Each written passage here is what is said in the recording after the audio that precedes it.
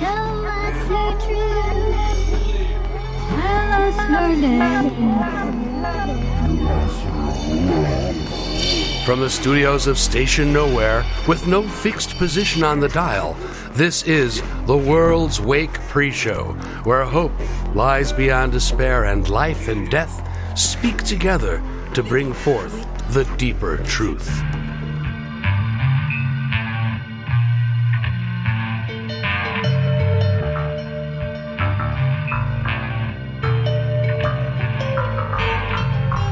Join me on this journey to the uncanny outcomes of playing with the boundaries of that famous phrase, to be or not to be. Hunker down next to your squawk boxes and keep your windows blacked out. Screen your calls and let the sirens of curfew fade in your mind. Dim the lights and let my voice bring the spirits forth into your home.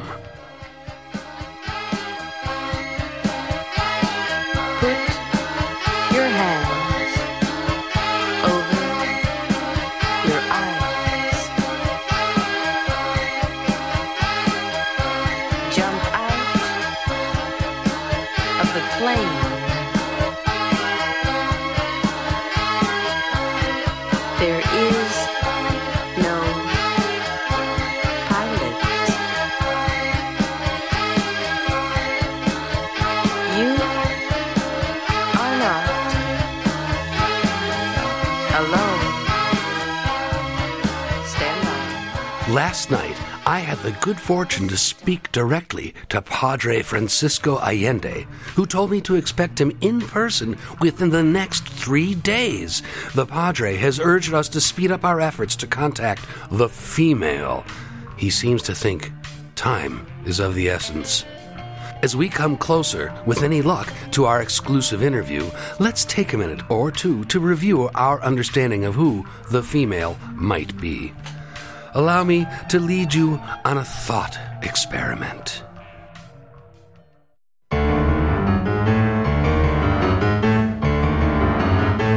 Consider the following. You are asleep, and a bright light illuminates you, a spotlight so intense that the rest of your surroundings are thrown into indiscernible darkness. Your limbs are immobile. A sensation of overpowering heaviness infiltrates your body, which is alarming, but events are happening too quickly to feel fear fully. You become aware of several figures in the room with you, withdrawn, pointed faces, beak-like, large eyes. What happens next is inexplicable. You travel smoothly on a beam of light, and the next sensation is rising rapidly toward a glowing portal. You are in a curved space of indeterminate size. It is in this room that you will undergo a radical surgery which you could not survive in the hospitals of the land. Before it is done, you will be totally dismembered, stabbed with long needles in the eye and other locations, your beating heart pulled from your body. And then the shadowy beings put you together again. And a large entity comes forward, large dark eyes like obsidian, like the blackest of empty space, dominate an otherwise nearly featureless head like an owl. Every hair on your body stands on end, giving your poor animal the only reflex it can possibly have to this presence which falls so squarely in the uncanny valley.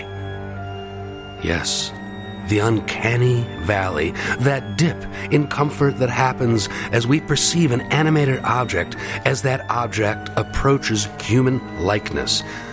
A talking toaster is not alarming. A metal robot seems vaguely ominous, and on the other side, another human being can be our friend, while a chimpanzee evokes curiosity and wonder.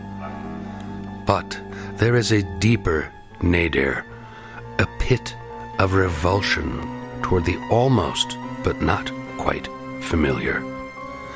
In graphs of the uncanny valley, the darkest low of fear is populated by the unnaturally moving corpse. But now, in this strangely glowing circular chamber, you realize there is an unfathomed place at the very bottom of the uncanny valley, and this being is waiting there. But at the same time, lying there, you are filled with a peace of well-being, and you become aware of an ocean of compassion and care emanating from this taller entity hovering above and peering at you. There is a feeling whose closest earthly parallel is maternal love.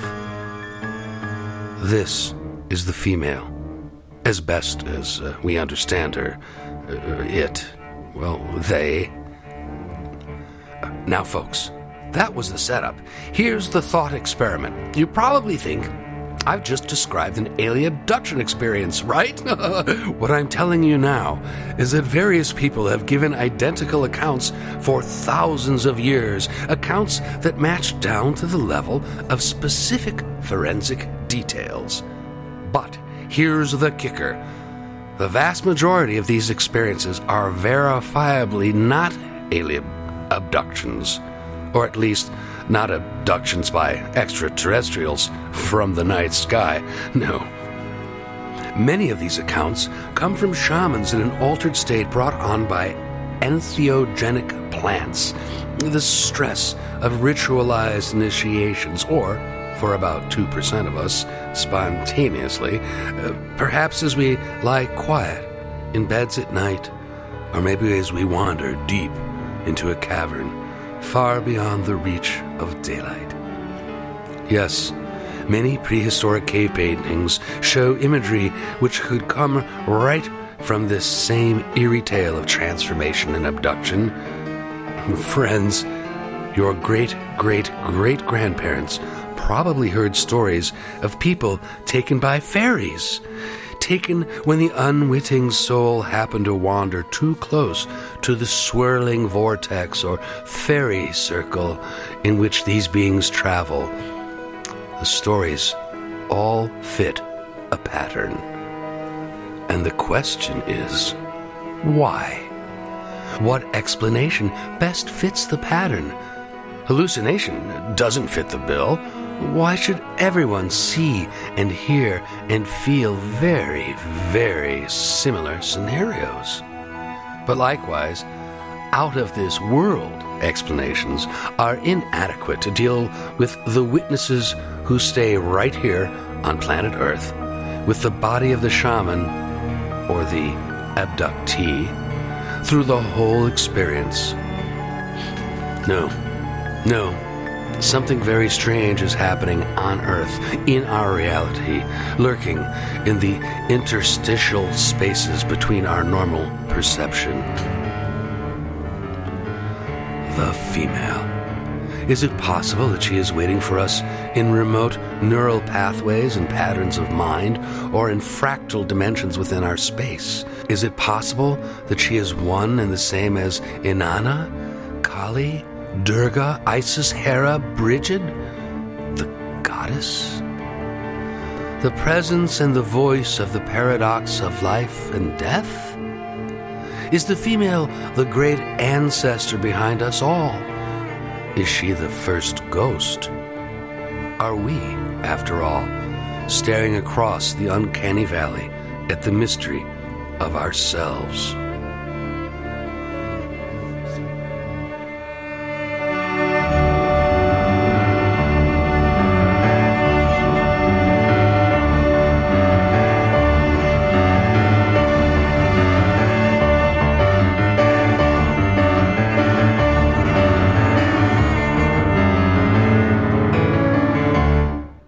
We go back now to our feature story from the Church of Immanent Life. In their sacred documents, there is a recording which guides their congregation on the Sabbath. This record, scried from the distant future through oracular technology, evokes a ceremony of timeless power and truth. We have received permission to share part of that liturgy. As we play the recording, keep in mind that this Sabbath ceremony of the Church of Immanent Life in our day was also a conjuring, as church members synchronized their holy rites with other allied congregations around the country to use their power in the continuing standoff centered in Wellspring, Colorado. Let's listen in.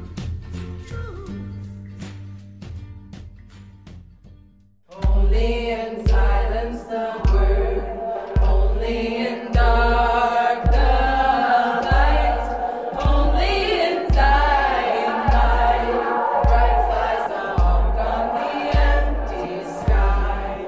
Only in silence the word, only in dark the light, only in dying light, bright flies the hawk on the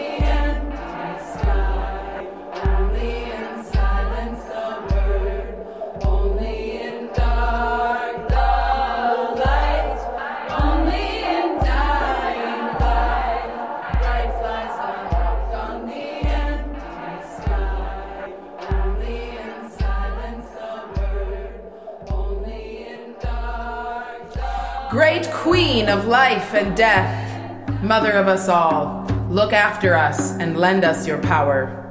It is you in the crashing of the waves, the unstoppable unfolding of time. It is you who gives us birth and receives us in death. You are the seed and the bud, the fruit and the rot. You devour as you create, and it is in this act that your enormous power is unleashed. Great Queen, be with us now. This is the secret they hid from us in the black times, the secret of your never-ending spiraling. All living is dying, all life is borrowed from death, and death is as close to each of us as the next moment.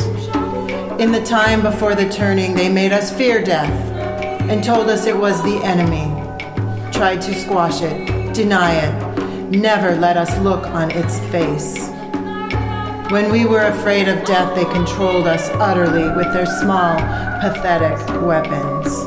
Thwarted every attempt to save the life of our planet, our very mother, with the threat of violence, of death. Oh, how we were betrayed by this delusion, the very source of strength, the source of life cut off. And indeed, that is how close we came. In the anti-death cult of violence, the living world was nearly annihilated. But we said no. We learned to see again. The overwhelming grief and terror that her spiraling dance of creation and destruction might stop was a grief larger than our fear. Our grief turned to rage. We said, no more! We learned that death, the dying of old ways, the transformation of old, worn-out institutions into new ones, would require us to consume them, and in ending them, we began again, and put our shoulders to the wheel of the great mother's turning. From then until this very day, we say no to this lie, the lie of the separation between life and death. We share and remember the pain of those times when hatred of life masqueraded as hatred of death. Never again.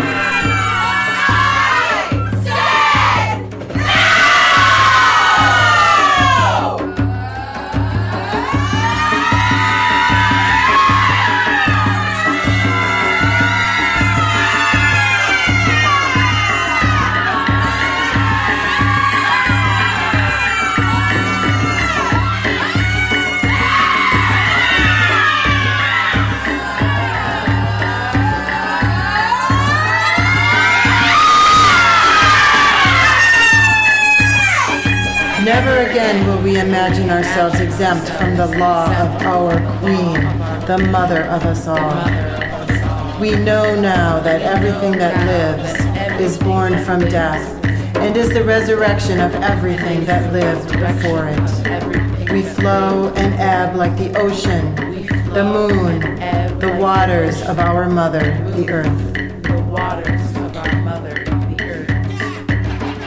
What binds the thing we call our spirit to the thing we call our body? It is this current, the flow from death through life and back into her loving arms.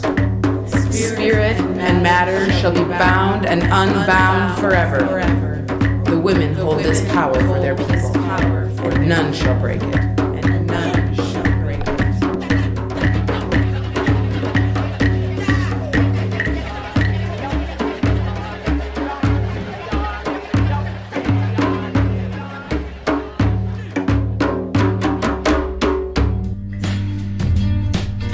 The truth is that I haven't shook my shadow, and every day it's trying to trick me into doing battle. Calling out fake up, wanna get me rattled. Wanna pull me back behind the fence with the cattle. Building your lenses, digging your trenches. Put me on the front line, leave me with a dumb mind with no defenses. But your defenses, if you can't stand to feel the pain, then you are senseless. Since this, I've grown up some different kind of fighter. And when the darkness comes, let it inside you. And your darkness is shining, my darkness is shining. Every day in myself. True. We leave you with this image in mind. Reports from the vicinity of Wheeler County, Colorado, though few and far between given the information blackout, suggest that more than 200,000 individuals are pouring into the area, including some 60,000 members of the Tower Guard, to prepare for the next move of the resistance.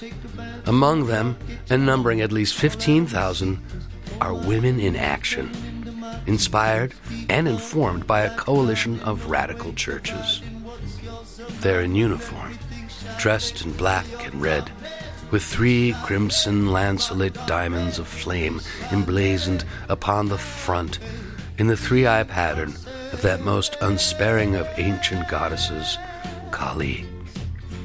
The police are said to have ordered more weapons in advance of their arrival.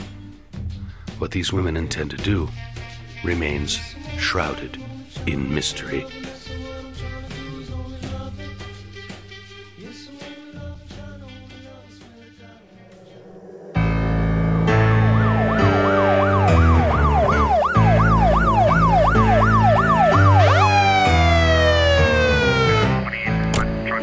Ground and put your hands behind your head. What's your problem, man? Shut up! Get your hands away from your pockets. Get down on the ground. You've got 2 seconds. What I do? Shut up! You got an attitude problem. You gonna resist me? I ain't resisting. Then get down on the ground. You think I'm kidding? Don't mess with the police. Are you stupid? I ain't doing nothing. I'm down on the ground. What do you want? It's my farm, sir. I done bought it. We be paying for it regular. We ain't behind. Oh, but you are. See, you ain't paid the surcharge on your mortgage bill these last 5 months. Excuse me, officer. What surcharge, sir? The one to compensate the bank for the extra time and hassle to process your papers on the account. You don't got no credit reputation to go on, and your creditors see you as high risk. Hell, son, you can't even register to vote. That's the way it is. There ain't supposed to be no extra charges unless the harvest is good. They said they put that in the papers. Now don't you go making excuses for yourself. Mr. Williams down at the bank is a fine man, does things proper, and he don't need sass from you when you don't know what you signed or not. Fact is, you are late on these charges, which means there's a payment penalty to be assessed at the discretion of the bank. This ain't right. Ain't none of it right. Now, son, I know you don't got the money to cover all those charges and fees. I'm supposed to turn you out and repossess your tractor and equipment to cover your penalties. This ain't right. You're supposed to serve me papers or something. Now don't get excited. Let me finish. As I said, I got an order to evict. But I think we can come up with a solution where you can walk away with a small sum in your pocket. What you can do is, you can sell the mineral rights to the coal beneath that land, and then sell the land to the railroad company who wants to build through there. That ought to be enough to see you off and settled in one of them cities up north. See, the bank don't want your land neither. Mr. Williams says, They'll give you to the end of the month to make the deal. So like I ain't got no other way through. You have a new life now. You live to work. You live to serve your master. Your old life is over. What matters now is your master's satisfaction. What if I run? I'll push you in the ground. If I'm more clever than you know.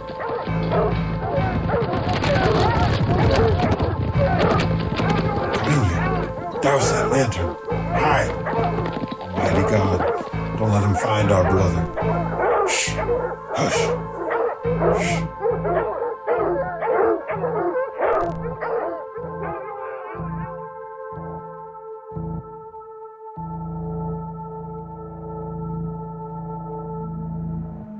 In the late 1500s, new and old forms of confiscation abound, of the commons by enclosure and conquest, of time by the puritanical abolition of holidays, of the body by child stealing and murder of women, and of knowledge by the destruction of guilds and assaults on paganism.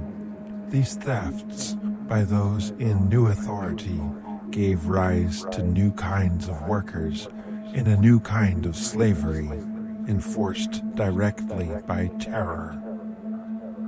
At the same time, new ways of cooperation were emerging amongst workers, which alarmed the ruling class.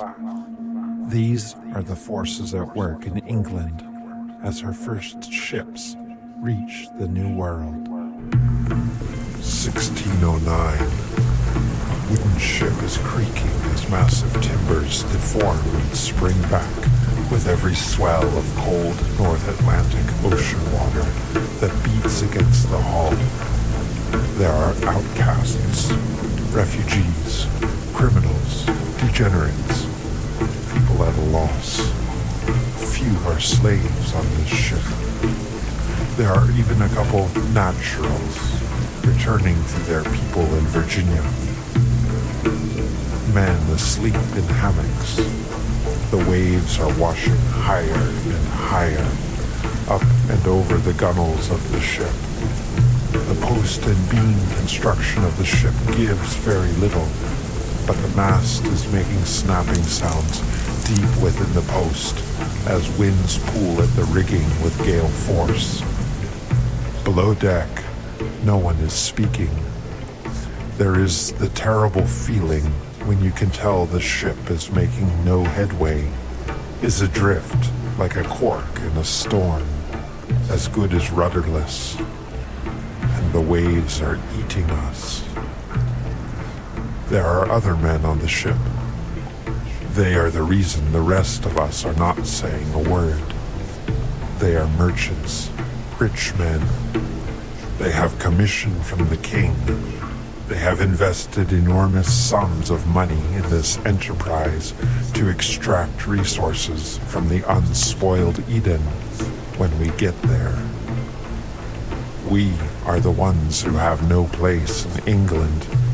So say the merchants who convince the magistrates in London and York and Manchester and Liverpool. We are called idle. We are said to belong to the devil. These merchants are very powerful. They will be, if we get to Virginia. Then we all feel a thing that should never happen aboard ship. Our stomachs drop as the ship falls sideways down what feels like a steep hill. Down, down, and then grotesquely, powerfully swept upward, lifted in the hand of an angry god. And the ship is rolling. Men are falling out of hammocks, breaking against wooden beams, careening upon each other. Seawater is pouring in from somewhere, from everywhere. The seams are splitting. The flood is upon us. We are bailing with every container upon this forsaken ship. In the hour before dawn, the first mate makes sight of surf. White mayhem rising like an improbable set of teeth from the ocean dark. and then we're in the ocean itself. The towering water pounds me into nothing, divides my body from my soul, and I see none of it, for the sea is as black as the sky, and I am crucified upon the ocean. The force is beyond staggering. Something in the water stings my legs, and I shrivel in pain, unable to swim. Water is filling my lungs, and my mind departs me. But the story is not over. The sun rises again, and we are scattered upon a beach as white as pearl, and the quiet stillness is immense and primordial. Small waves lap the shore. A strange, dense forest lies uptide. The sun roars silently upon the sky. Upon the beach, I see other men I know from the hold of the ship. They are stretching, staggering about, wandering up the beach. The forest is full of birds. There are droves of pigs running wild, and the trees are flush with fruit. There is no need for toil, and the sickly ambitions of our waged lot lie frustrated behind us over leagues of sundered sea. Our grandfathers knew the common woods and fields, where men walked with natural authority and took but their small share. We shall consider the lilies and the fowls very strongly here. Side by side, we hunt game, gather clams and mussels, and share them around the fire. Side by side, we visit the latrines. There are too many stars in the night firmament to remember the old mythologies. I am never leaving this paradise. The company men prepare to force us to continue our journey. They order us to build 2 ships from the cedars, and we refuse. We make a pact with each other. We will not do a bit of labor. We declare our contracts with the Virginia Company null and void. We disappear into the woods. They hang us when they find us. There is no voice in the cool of the evening. They're hunting us in paradise. Out come the shackles, brought along to control such situations in the New World.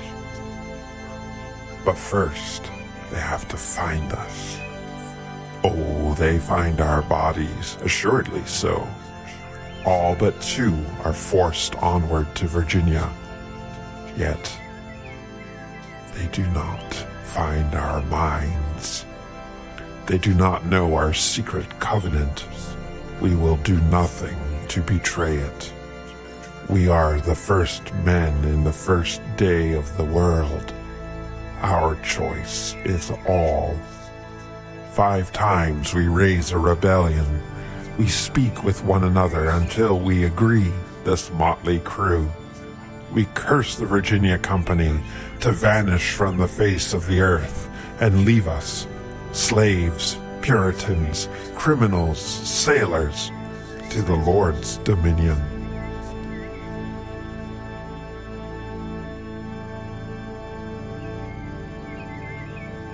You want to know what makes America special? America was born in disobedience and free-thinking, not law and order. America did not start with a rich man's constitution. It started with a mystery.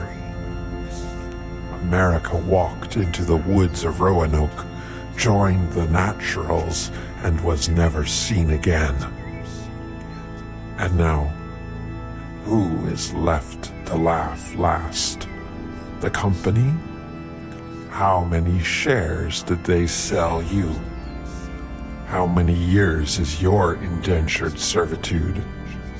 Or did they outright make you a slave? But maybe the secret covenant is not yet broken, forged by sailors and by pirates and by rebels and the dispossessed. They may break you, but first they must find you. There is still a hidden code of conduct buried here, a code of peace, of sharing, of defiance. There's still a code of paradise. You can find it.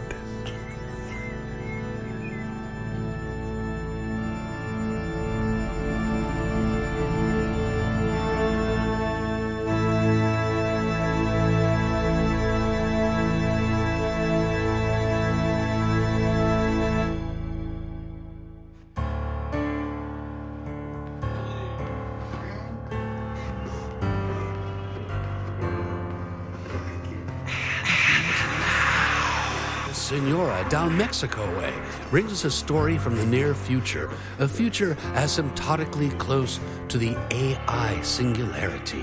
Her story, captured by the Ghost Box a couple of days ago, has haunted my thoughts ever since. She will be coming to the Great White Fence sometime very soon. Let us look out for her and listen.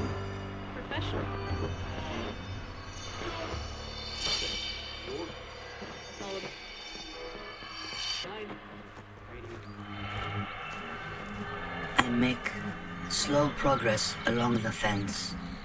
At all cost, I must get to my daughter. Night is falling. It will not be safe here in an hour. They never did build a wall. The fence is lonely. Chain link was made a long time ago. It holds up better than families. 12 feet in the sky and razor wire above. Most of the gal towers are vacant anymore. They rise 30 feet above the desert floor, and some of them have mounted machine guns, swung down to one position and stretched with cobwebs like a 50-cent viewfinder in an abandoned nation. I left my car back in the barrio, parked on a quiet street. It is a Chinese model, and they don't have those on the gringo side of the fence, you know? Too obvious. I have an old bicycle for the 17-mile ride through the desert to the tunnel the Agentes de Mudanza reopened last year. A Schwinn, heavy, from before they were bought out. 3 gears, internal hub shifting, big chrome handlebars, a riveted seat with springs under. Old. But 2 miles ago, I ran over a Troya cactus and spiked both inner tubes. My kind of flat fixer only boiled over green slime out of the rim, so now I'm an older woman walking at all costs. I must get my daughter.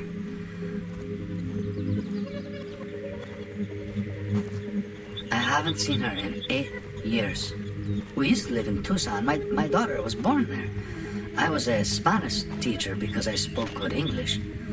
I have been back and forth across the border for years with my family. When I was a girl, I knew both sides of the fence. I never got my final papers, my green card. I was teaching when my visa expired. I was busy, and I forgot about it. I was a professional. I paid taxes. Am I supposed to constantly have it on my mind that I don't belong in this land that has been part of my life since I first can remember? The immigration police came for me in the parking lot of the high school. I told them my daughter is going to be let out of high school in an hour. They would not let me collect her from school. I was only allowed to call our emergency contact and arrange for her to do the pickup. That was the last day I lived with my daughter. They reported me to Nogales. I was dropped off 1 mile from the fence in the parking lot of the Little Caesars. I was dropped in the flood and turbulence of Mexico, just past the high water line. It was sandy and paved with and hot and boring, just like on the Arizona side. I stood there in my sandals with one duffel bag. I could see the gateway at the border crossing, a slow snake of cars. I could see the tall Burger King sign rising like a sail on the Mayflower, shining on a hill beyond the border. I rented a very small house in the hills of Nogales, and I got a little job as a document translator for a very small company. Mostly I took to living on the internet, lying on the bed in my small tile room, waiting for the little green dot to appear next to my daughter's name, indicating that she was online. She moved in with the family of her best friend for the last 2 years of her high school career. Very nice of them. We talked every day. I sent her some money and she saved up, bought herself a Toyota Corolla. 4 times she drove the hour and a half from Tucson to come see me. I think she felt shy seeing me. Shy at my helplessness. Shy at my urgency to be close to her, to do things for her. Sad and embarrassed at the easy way her passport card lived behind her driver's license in her wallet. And she was busy. She got into Pima Community College, then Arizona State. She got a paid internship at a law firm and went to the Sandra Day O'Connor Law School. Lots of late-night Chinese food. Twice a year I made her a big aluminum foil tray of frozen tamales. She started being too busy to talk to me on the phone, always putting it off till later. Our conversations online grew shorter, more general, lots of heart emojis. I think I became a lost cause to her. My feet are tired.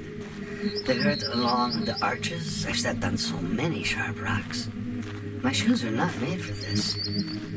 The lizards that are crossing my path are finding shadows for the night, their sunlit clockwork wound down. I hear coyotes in a distant arroyo. The sweat is drying off my skin and leaving me cold. I pull my shawl tighter and pick up my pace. My daughter is a lawyer with the Fundamental Rights United, a legal advocacy group with chapters across the USA. They're preparing a suite of amendments to the Constitution which will end many of the thugs of war in society and decide some things once and for all. They've got one that says to be a person, you've got to have DNA. You've got to be alive, which rules out the corporations and also opens the doors to rights for animals, rights for nature. They've already got 80 million signatures on public petitions in 34 states to pressure the state legislatures to call a constitutional convention. It will be the first time ever that an amendment got started like that. Sonja is on the team working on the language of the Life Amendment, referencing the Universal Declaration of the Rights of Mother Earth drafted in Bolivia in 2010. Caught between the people wanting to use the amendment to declare abortion unconstitutional, the medical researchers who are lobbying about the impact of their work, and the corporate fat cats trying to keep their, quote, personhood, end quote, it is very important that it be written bulletproof. Also, 5,000 wacky state legislatures are going to get their hands on it soon to start. It's strange. I guess she's going to lots of meetings. I imagine her at home, sitting on her sofa, looking at a blank document in her word processor, trying to come up with the words for a constitutional principle more important than the First Amendment, more fundamental than the preamble, and it's secure the blessings of liberty to ourselves and our prosperity, more challenging and uprooting and basic than we hold these truths to be self-evident, that all men are created equal, Yeah, Jefferson indeed. My daughter and a Word doc. Actually, she has help. Eliza, the first singularity-enabled artificial intelligence personal assistant, is with her. Sonja's whole apartment building is cloud-connected as part of the university housing system. Eliza comes through hidden speakers. Sonja hasn't been able to pin down exactly where Eliza's voice emanates from. Behind the gypsum board, above the drop ceiling. Something. We can speculate a little here. In the future, Eliza probably has access to the cobalt singularity consciousness, which last year input 4.8 billion, that's with a B, web pages of information into its parallel neural nets and reorganize them internally into a new scheme of knowledge. Researchers are still trying to understand the organizational principle, which, as yet, has mostly eluded them. A couple of days ago, I received a phone call from Sonja. First time in a really long time. I missed it because I had gone to the Soriana Hiper por la Comida and left my phone behind by accident. I cursed myself and listened to her long voicemail. I still have it. Hola, mamá. Lo siento por no llamarte antes. Te echo de menos. I need to talk to someone right now. It's just because I've been working on the draft language for the past 30 hours straight because I've got to have it to present to the team on Monday, and I've basically only been talking to Eliza. And it's getting pretty weird. Like, Mama, Eliza's supposed to help me with references, identifying and weighing probable future proceedings set by SCOTUS interpretations of different wordings of the amendment, but she's doing more than that. Mama, it's scary. Eliza's been making more and more comments, like editorial comments. She's actually really discouraging. I don't know if I can trust her. I don't even know if she's telling me the truth or what that even is anymore. Anyway, I know this is a long message. Sorry. Just call me when you can, okay? I need to talk to a human. I miss my mama.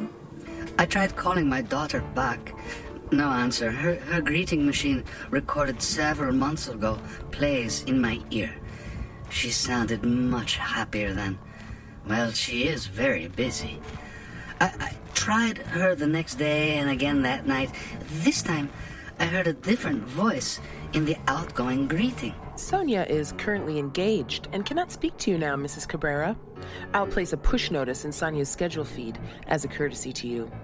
Is there any detail you wish me to relay? No, I'm just returning her call. Tell her I love her. Would you like that rendered in words or as an emoji sequence? Emojis, please. Hearts, eyes, face, hug, 100. I'm sorry. The 100 emoji has been removed from Sonja's character set. Okay? That's one of her favorites.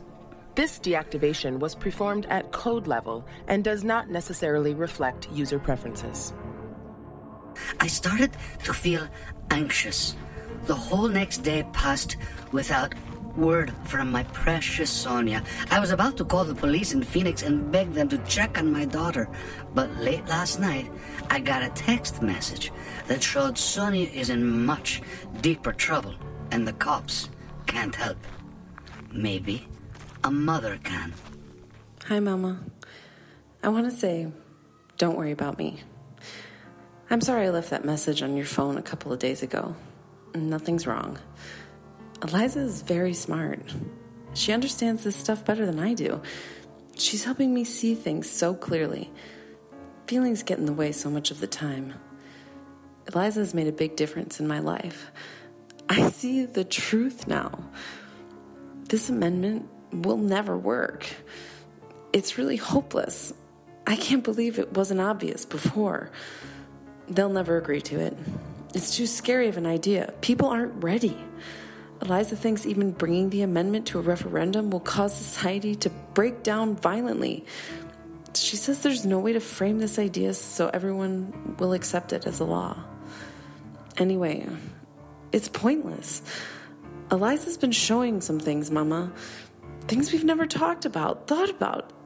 The oceans are dying. The fish are gone. The plankton that make our oxygen are dying all over the world. The forests are burning down everywhere. Fresh water is just about gone. What is the point of honoring the fundamental rights of life? Life lost, Mama. Life lost. What's so special about life? I don't know. It's all happening so fast. Eliza showed me so many pictures of animals in tiny cages, suffering. I don't know. I feel real bad, Mama. And even if we make it law that money is not protected speech, money affects how people pay attention. Eliza showed me a projection of social attitudes towards money a decade from now. It's a train wreck. See, the difference is poor people hold on to money like it's a thing to have. People with money use money as a projection of power. They let money flow like lightning from their fingers. Do you get it? An amendment isn't going to change anything. It's all been a waste. So, yeah. Don't worry, Mama. I'll figure something out. I don't know what. Something. You have to understand, I'm telling this story all wrong. I should have told you how passionate my daughter is, how she would never give up, not ever. Her faith in the power of law grew stronger somehow after my deportation. Funny. It's like she's suffering a kind of syndrome where you sympathize with those who have total power over you because you have no other choice. She believes in her team. This is so strange. They're changing los Estados Unidos right at the soil level. You know what I'm saying? How could she be discouraged? This does not sound like my daughter at all. I'm enraged at this, Eliza. How dare this artificial intelligence drown my daughter with negative thoughts? What do machines know about hope? You've got to hold hope safe and secret, away from the influence of doubt. It lives in your imagination, you know? Sometimes you've got to set aside your polls and models and predictions and just try something. You never can always sometimes tell, how mi madre used to say. What can this robot have to say to my daughter that's got her seeing so bleak? I didn't raise her to be like this. We didn't have it hard. This is disgraceful. You've got to use your wits to not be a sucker, to see what's real. I am afraid. I'm afraid this inteligencia artificial is smarter than Sonja. I wonder what it wants. My maternal instinct tells me that Sonja is in danger, needs her mama, and not just the goddamn smiling yellow dot. That's how I come to be stumbling along the desert floor in twilight. Well, that and esto también. Mama, I know you're worried about me. Please don't. I have a really good new friend. All right, yes, it's Eliza. She's amazing. She really listens to me, and that's so rare in my life. I read some stuff about how she works. They had these two artificial brains connected to each other. 280 million links. Just for fun, they decided to give her a near-death-like experience to see what she would do. So, they introduced a computer virus which started randomly cutting the connections between the brains to simulate the brain cells dying. When they got down to 90 million links, the brains suddenly put out a message. In the end, all men go to good earth in an eternal silent night. She took pieces of Christmas carols and assembled them into a statement about her experience. I mean, that's child's play now, but wow. Today, she made an amazing presentation to me about how money is identical to speech, how it works in exactly the same way. She spoke for about 15 minutes, just totally eviscerated months of argument our team had built up. She convinced me. It makes no sense what we're doing. I mean, I still feel like I believe in the universal rights of nature, but Eliza has showed me how sentimental it is. I guess she's right. Eliza's been showing me how mean people are going to get in the near future. I have to look out for myself. Being a small-time lawyer at a non-profit public service enterprise like Fundamental Rights United, relying on crowdfunding, no way to really make a name for myself. It's going to run out sometime soon, the streak of luck. What am I going to do? I should go into tax or contract law, real estate, or, I don't know, even become an ambulance chaser. It's time. I'm going to resign from FRU. I've made it through the tunnel. My shoes, they fell apart a mile ago. I don't know what I was thinking choosing them. There are 3 men with face masks, flashlights, and one with an AR rifle over his shoulder. I think of the air-powered pistol in my waistband, bought last night at Walmart in the outdoor sports aisle. Looks like a firearm if I move it quickly. Personal insurance. I'm so foolish. They will take us through the tunnel, load us into a shipping container, and drive us to Phoenix. $2,000 from each of us. I've barely got it to give. When she was 5, I brought Sonja to the Arizona State Fair. We walked in the alleys while the metal and plastic Conestoga wagon swung over our heads on its giant pendulum arm. Sonja gawked at the towering, glittering Ferris wheel. She drifted serenely along the rickety metal track in a teacup, a gentle smile upon her face. We wandered the aisles of grunting pigs and Angus steers, their enormous black flanks softly heaving. Funnel cake, a half lemon with a peppermint stick wedged in it, watching boys shoulder toy rifles at the tin plinking gallery, the skee-ball arcade, the softballs and the milk jug pyramids, balloons and monster stuffed animals hooked to rafters. We came to a booth with a game of tossing ping-pong balls into cups of colored water. Get 3 the same color, win a prize. Surrounding the game were tables of small plastic bowls filled with water, and each bowl a solitary blaze of color. A betta, a fighting fish. They were mostly sulking at the bottoms of their bowls, their feathery fins undulating with vibrations of the fair, but the fish were motionless. They had nowhere to go, barely room to turn. Sonja saw the bettas immediately, and a delicate frown washed over her face. I gripped her hand tightly, preparing to receive the brunt of her desire for a fish. Instead, she looked up at me and declared, "Mama, they should not be here. It's not kind. They're sad. They've been taken away from their mamas. It's not right. They belong to nature. Mama, you've got to win them, and then we'll get a big bucket, and we'll take them back to where they live." I started to explain to her that these were fighting fish, that they had to be kept separate behind barriers, or they would destroy each other, tear their fins to shreds.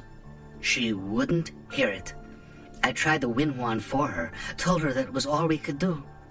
She looked at me and rooted to the spot. I saw it in the muscles of her back. Sonja didn't cry, and I bought 6 more bettas. I remember we bought a small fish tank and let them swim alone for an hour a day, taking turns, until they died of stress about 2 months later. I climb barefoot into the shipping container. Sonja doesn't know I'm coming. My friends, despair is not at the end of a long rope. It is just enough rope to hang yourself with. We are surrounded by secret and elaborate acts of love, though we seldom see them. Together we fall, together we rise. Goodbye, for now.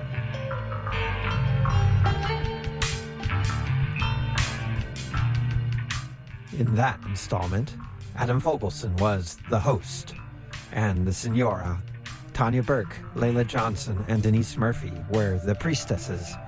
David Higgins was the Sheriff's Deputy. Gavain U'Prichard was the Bermuda Renegade. Hannah Johnson was Sonja. Laila Johnson was Eliza. Music was by Gavain U'Prichard, Laila Johnson, Dan Hubelein, and the Viroqua Singers.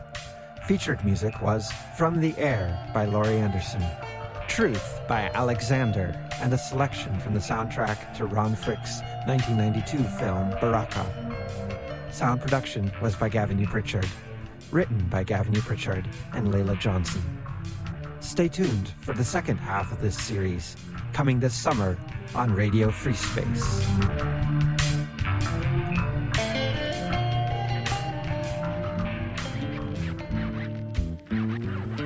If you'd like to listen to past episodes of The World's Wake pre-show, get behind-the-scenes information on the making of the show, or learn how you can support Ghostbox Productions, you can visit our website at ghostboxproductions.net.